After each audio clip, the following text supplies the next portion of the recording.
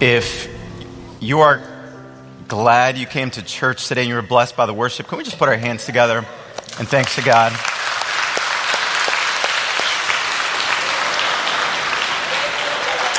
Yeah, thank you to the praise team. We've had some church. We've had some church already. Thank you for that. Praise God for that. Hey, before I pray and before we jump into the teaching, I want to let you know about something super, super important. Next Sabbath, only having one service. It's true. You're wondering why are we just having one service? It's for a very important reason. It's because we're having breakfast during first service. You're saying, okay, Rodley, why are we having breakfast in first service and just having one church service? It's because next Sabbath, we get to meet our new senior pastor, Shane Anderson. In second service, it's going to be the installation service. Our conference leaders are going to be here. So I want to encourage everybody to come through. We want everybody to be here. We want to pack the house. We want to welcome him together as best as we can. All right, church? So don't come here ready for church at 9 a.m. Come ready to eat at 9 a.m. And so there's more instructions on that in the back of the church bulletin. Make sense? Everybody good? Okay. Well, with that, let's bow our heads as we pray. Father in heaven, what an absolute joy it is to be here together as one church family. Every single one of us united, those online, gathered on couches and computers and iPhones, and all of us gathered together here. And we just pray in the name of Jesus that your sweet spirit would touch every person and open up our hearts and our minds as your word is taught today. I pray in the name of Jesus. Amen. So have you ever felt like life is not fair? So maybe you're studying for the test really hard. You go above and beyond and you prepare all the note cards and you take the test, but then the guy that showed up 10 minutes before the test and just studied for a few minutes does better than you? Have you ever experienced that before? Do you ever feel like life is a little bit unfair? Or maybe you work really hard in college, you do the right internships, you graduate Phi Beta Kappa and all the honor societies and all of that, and you apply for the job of your dreams, but then the guy who is best friends with the boss's son gets the job instead of you. Yeah, painful. Can you imagine? Have you ever felt like life is a little bit unfair? But let's zoom out a little bit. Have you ever felt like maybe God is unfair? Maybe a loved one of yours dies too soon. Or maybe, let's say, it could be something like your car breaks down. And then 2 months after that, your furnace finally flounders. It gives up and you have to make a huge investment into your home. Or maybe somebody in your family gets significantly sick and the hospital bills begin to pile up. Have you ever felt like God is maybe just unfair? Meanwhile, there's your neighbor, right, who doesn't believe in God, and they're always posting about these amazing vacations that they go on that you could never afford, and somehow, mysteriously, every single member of their family looks like some kind of Abercrombie or Ralph Lauren model. Just like, how does that work? That doesn't seem fair. By the way, in case you're just joining us, today we're actually in part 4. It's the final sermon in this series called Adventures in Faith Walking, where we're actually studying a little bit, some snapshots in the life of Moses. And we're trying to discern what it is to be a people of God in the midst of transition.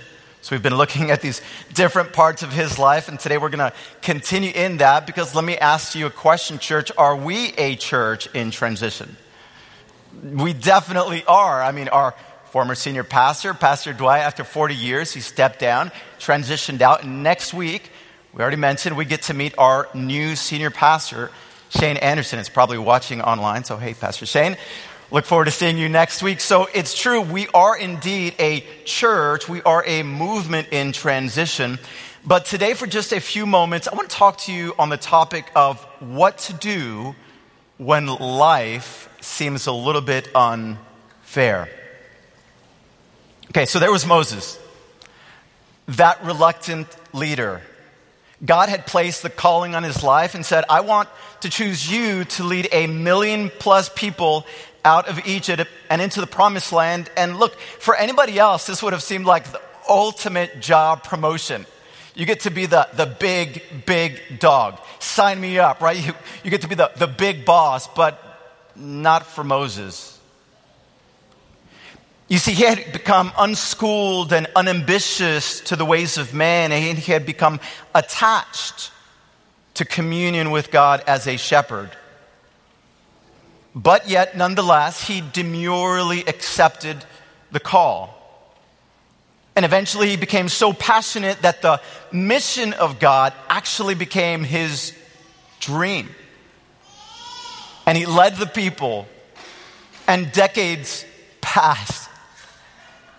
And finally, there they were in the 40th year of their sojourn. He can see the promised land there in the distance, and all of a sudden the dream of Moses was about to be fulfilled. He was going to lead the people into the promised land.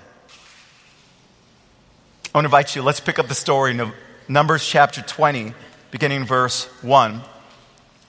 And I'm going to begin in your hearing. The Bible says, in the first month, the whole Israelite community arrived at the desert of Zin, and they stayed at Kadesh. There Miriam died and was buried, Moses' older sister. Now there was no water for the community. The people gathered in opposition to Moses and Aaron. They quarreled with Moses and said, if only we had died when our brothers fell dead before the Lord. Why did you bring the Lord's community into this wilderness, that we and our livestock should die here? Why did you bring us up out of Egypt to this terrible place? It has no grain, or figs, grapevines, or pomegranates, and there's no water to drink. Now, let me ask you a question. If you were Moses, how would you be feeling right about now? I mean, for one, he's mourning the loss of his sister. Remember, the one that literally saved his life when he was a baby. Mama put him in that little ark by faith, but she was the one that was watching in the river in the reeds. The same one that years later, after they walked on dry ground through the Red Sea, she was the one that says, ladies, we really need to take up a refrain and sing that song. How does it go? She said, we need to sing to the Lord, for he has triumphed gloriously. The horse and its rider he has thrown into the sea. And all the ladies, they sang together that refrain and said, amen. That same one, Miriam, had just died. He's mourning the loss of his sister. He's within striking distance of finally fulfilling his dream of entering into the promised land. And now he's faced with fresh rebellion. Great.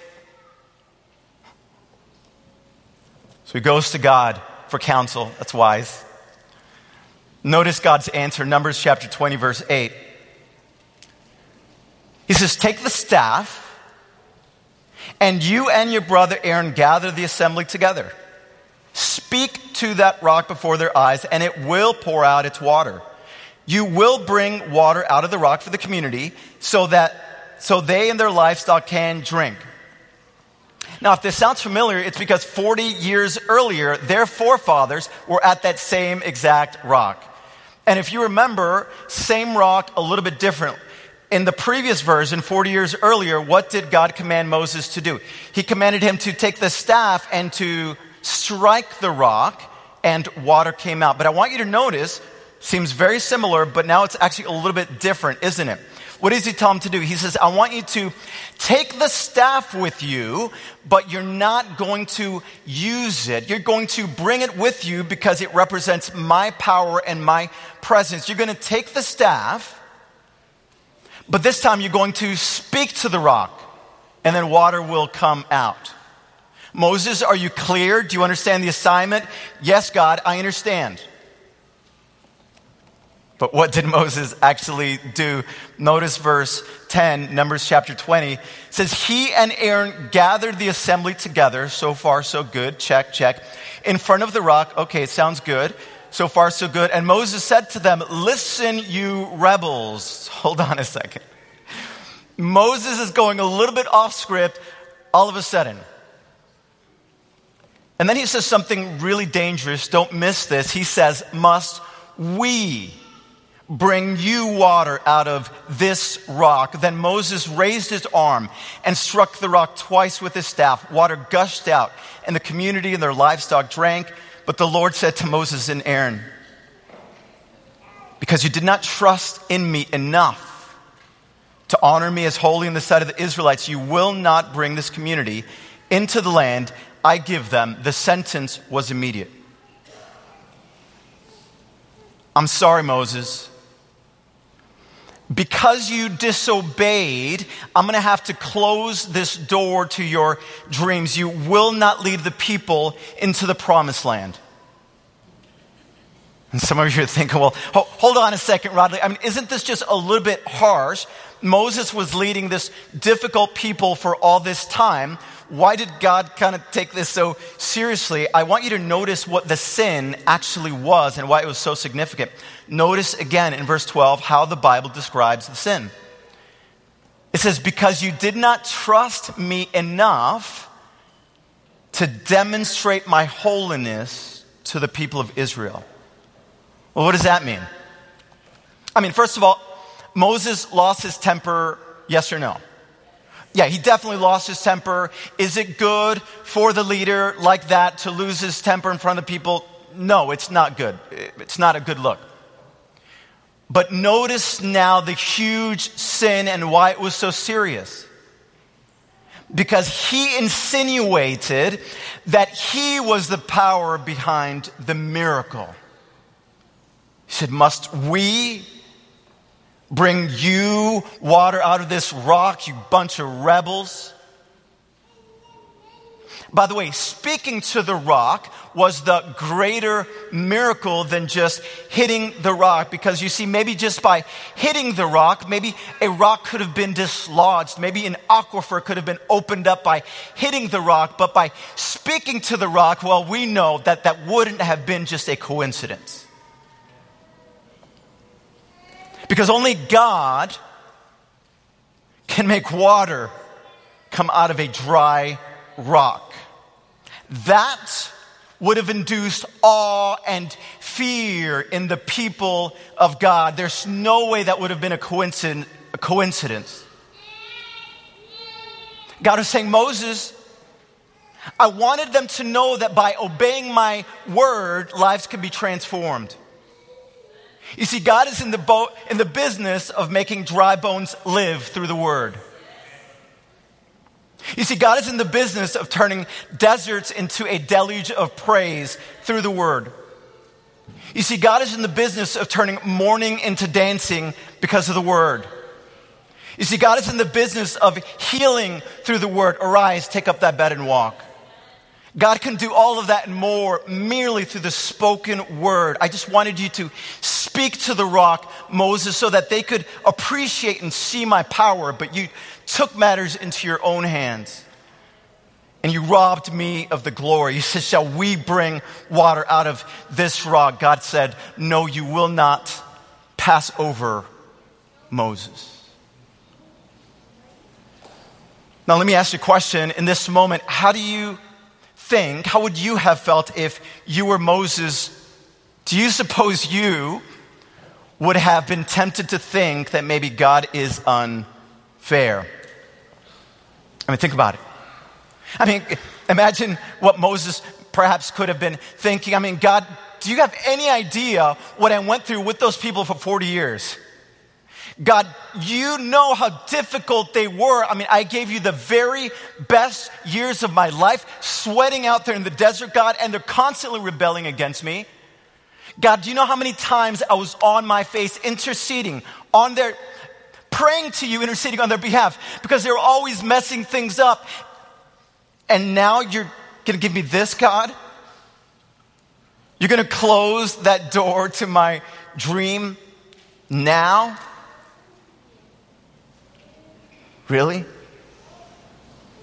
The question is, what do you do when life seems unfair? What do you do when God seems unfair? I want to share with you two principles from the life of Moses. Here's the first one.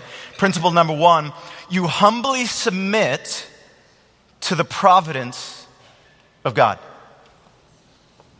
Now, I want you to notice something, that not only did God tell them that they would not cross over, but God revealed to him and Aaron that they would die on that side of the Jordan.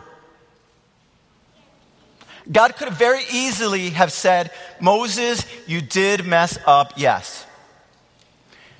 I'm not going to be able to allow you to go into the promised land, but since you've been such a good, faithful servant and shepherd, I'm going to let you retire and live out the rest of your natural life on that side of the Jordan. God could have said that, yes or no, right? I mean, God could have done that. But God said, no.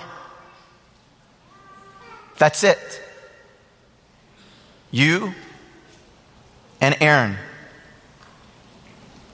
are not going to cross over. And you're going to die on this side of the Jordan. Do you suppose the sentence was hard for Moses? Well, we don't have to guess. I mean, in Deuteronomy chapter 3, verse 25, the Bible tells us that Moses actually pleaded with God. We don't know how many times he pleaded, but the Bible says he pleaded with God that God would change the sentence. But what did Moses do? He humbly submitted to the providence of God. He's okay. And we don't hear one more word from Moses about that after that. He just simply submitted himself humbly to the providence of God. So what do you do when you get to a time, a moment in your life in which you feel like life or maybe even God is being unfair? I want to invite you, friends, to do what Moses did. You humbly submit yourself to the providence of God. But not just that, you also do this. Second principle, you trust in God's plan. Notice what the Bible says in Deuteronomy chapter 34, verse 1. The Bible says, then Moses climbed Mount Nebo from the plains of Moab to the top of Pisgah across from Jericho. There the Lord showed him the whole land, from Gilead to Dan, all of Naphtali, the territory of Ephraim and Manasseh, and all the land of Judah, as far as the Mediterranean Sea, the Negev and the whole region from the valley of Jericho, the city of palms as far as Zoar. Then the Lord said to him, this is the land I promised on oath to Abraham, Isaac, and Jacob, when I said, I will give it to your descendants. I have let you see it with your eyes, but you will not cross over into it. Verse 5, Deuteronomy 34. And Moses, the servant of the Lord, died there in Moab, as the Lord had said. He buried him in Moab, in the valley opposite Beth Peor, but to this day no one knows where his grave is. And it says Moses was 120 years old when he died. Yet his eyes were not weak, nor his strength gone. I can imagine Moses saying, God, I accepted this commission because you said that Aaron was going to be by my side. God, I accepted this commission because I thought you were going to use my talents, my abilities, my experience to lead the Israelites into the promised land, into the next chapter of their story. But instead, what did he do? He submitted to God's providence and he trusted in God's plan. I love this quote by Craig Rochelle. Notice what he says. He says, obedience is our responsibility. The outcome is whose? God's. Your job is to be faithful and to obey the revelation of God. What happens after that is completely God's responsibility. He continues, you don't have to understand the plan to trust that God has a purpose. By the way, Jesus loved Moses so much Did you know that according to Jude, verse 5, the Bible says that Jesus is the one that led the Israelites out of Egypt. He was the fire by night and he was the cloud by day. Jesus was there with Moses for those 40 years. Jesus saw their travails and the difficulties. Jesus saw everything that he went through, and Jesus loved Moses. That's why the Bible says that Jesus did something, God did something for Moses that we do not find recorded for anybody else. Do you know what he did? Two things. First of all, the Bible says that God, come on, receive that, God personally buried Moses. Man, whoa. You know, you get a picture of a father lovingly burying his child. He just buries him himself. But not just that. I mean, Jesus loves Moses so much that then he did something again that was completely unprecedented. You point me to the scripture, I don't think it exists. It had never before happened in the history of the universe. God resurrected Moses. In the book of Jude, it tells us that he came as Michael, the archangel name of Jesus, and he came and he personally resurrected Moses. God said, I'm not going to allow his body to suffer decomposition. I'm going to bring my boy back with me. And now check this out. Again, God loved Moses. Fast forward now to the time of Jesus. In Matthew chapter 17 tells us the story of Jesus as he was getting ready to go into Jerusalem. He had his disciples with him and he told them, guys, I'm going to be going through some stuff very shortly. I'm going to get persecuted. They're going to treat me bad, and yea, even they're going to kill me. So he said, we need to huddle up. We need to pray. And so he invites his disciples, 3 of them, to join him in prayer there on this mountain. And Jesus begins to pour out his heart to God. God, please give me the strength. God, please, I don't know if I can go through this. God, I don't know. And he's just crying. He's pouring out his heart to God. Meanwhile, the God the Father is in heaven. And look, I don't have a verse to give you on this, but I'm pretty sure here's kind of how it went down. Look, here's God the Father watching his son Jesus, wanting to minister to him. And I imagine 10,000 times 10,000s and thousands of angels ready to go to minister to Jesus.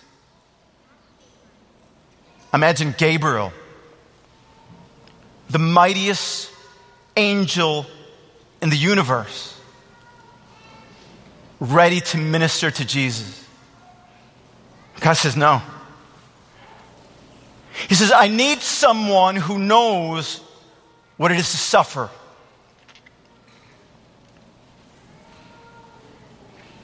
I must send someone who knows what it is to cry out to me because of the mission. I must send someone who knows what it feels like to be scorned and rejected by men. I will send Elijah, but I will also send Moses. And so can you imagine? There's Moses, the one that had experienced so much suffering in his life.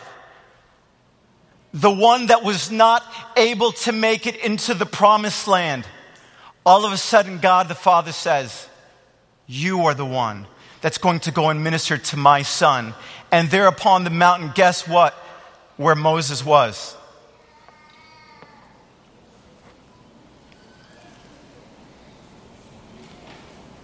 Saying, God, is this? Yeah. You're in the promised land, Moses. You're in the promised land, Moses. Moses, I could not let you go into the promised land. I could not fulfill that promise yet. But Moses, When my son was going to need it most, I was going to need you. And guess what? Your feet were going to touch the promised land. Beloved, there's times in which God closes the door and it's utterly confusing. There's times in which, and it doesn't have to be as a result of disobedience, there's times in your life in which God puts a stumbling block. He changes the course. He closes that door to your dream and you're stopped before entering the promised land. And what do? I invite you, friends, you humbly submit to the providence of God and you trust in God's plan. Well, I believe I'm talking to somebody here today. I'm talking to somebody that's watching online who's in that intersection point in their life. You've experienced that. You're saying, I thought it was going to, but no, God, I see that door closed and I don't understand. And maybe you feel like God is not being fair, but I just want to urge you, I exhort you in the name of Jesus. You submit those dreams, you humbly submit to God's providence and you trust in God's plan. Because by the way, there's some things that will never be clear on this side of the Jordan. So many things in our life will never make sense. You're saying, God, I'm getting older. God, I've been holding on to this promise. God, I've been praying to this prayer. God, you've given me this promise and I've been claiming it for you. Guess what? Some of us are not going to see the answers to those prayers on this side of the Jordan. Oh, but thank God there's a heavenly Jordan, a heavenly Canaan. We will cross that Jordan. And when we get there, friends, all of a sudden, God will say, my son, my daughter, can I now unfold the full plan to you? And we will see the full plan. And you know what we're going to do? We're going to put praise hands up. And we're going to worship. I say, wow, God, okay. I didn't see it then. I couldn't figure out what you were up to, God. It just did not make any sense at all why you closed that door to my dream, God. I don't understand why you allowed me to stay on this side of the Jordan, God. But now, God, now that I'm in the heavenly Jordan, now that I've crossed over in the heavenly Canaan, now, God, thank you and I praise you forevermore. I want to make an invitation right now. I just want to have a special word of prayer, actually. For someone that might be in that space right now, though. You're confused. Maybe you're feeling like life is not fair. Maybe you're feeling like God is not fair. Maybe you're hurting. And you cannot conceive what God is up to. But today, you want to say, God, I am willing to submit to your providence. And I'm willing to trust in your plan. If that's you today, just raise your hand wherever you are. If you say, God, for those watching online, the same thing. Just said, me too, I'm in. If you say, God, I want to submit to your providence and I want to trust in your plan. God bless you. Let me pray for you right now. Father in heaven, I want to pray for every single person that raised their hands today. For every single person that are on their keyboards and they're saying, yeah, me too, God. For those watching online, thank you because you're such an incredible God. Thank you because you are a good God who has good purposes and good plans for our life. Oh God, but sometimes we confess that there's things that happen, they just don't make sense. But today, you saw the hands that went up. They were saying, God, I humbly submit to your providence, God. And I choose to trust that you have a plan and I will be obedient even though I do not understand that plan. So to that end, Father, I just draw really close to every single one of my friends that are claiming that today, that are asking that today. And I do thank you, Father, because one day, after that great getting up morning, when we're all together, you're going to make it clear for us, and we're just going to praise you. And we're going to say, God, I wouldn't have wanted it any other way. Now I see and I thank you. So to that end now, Father, we just commit ourselves once again into your hands. We thank you in the name of Jesus. Amen.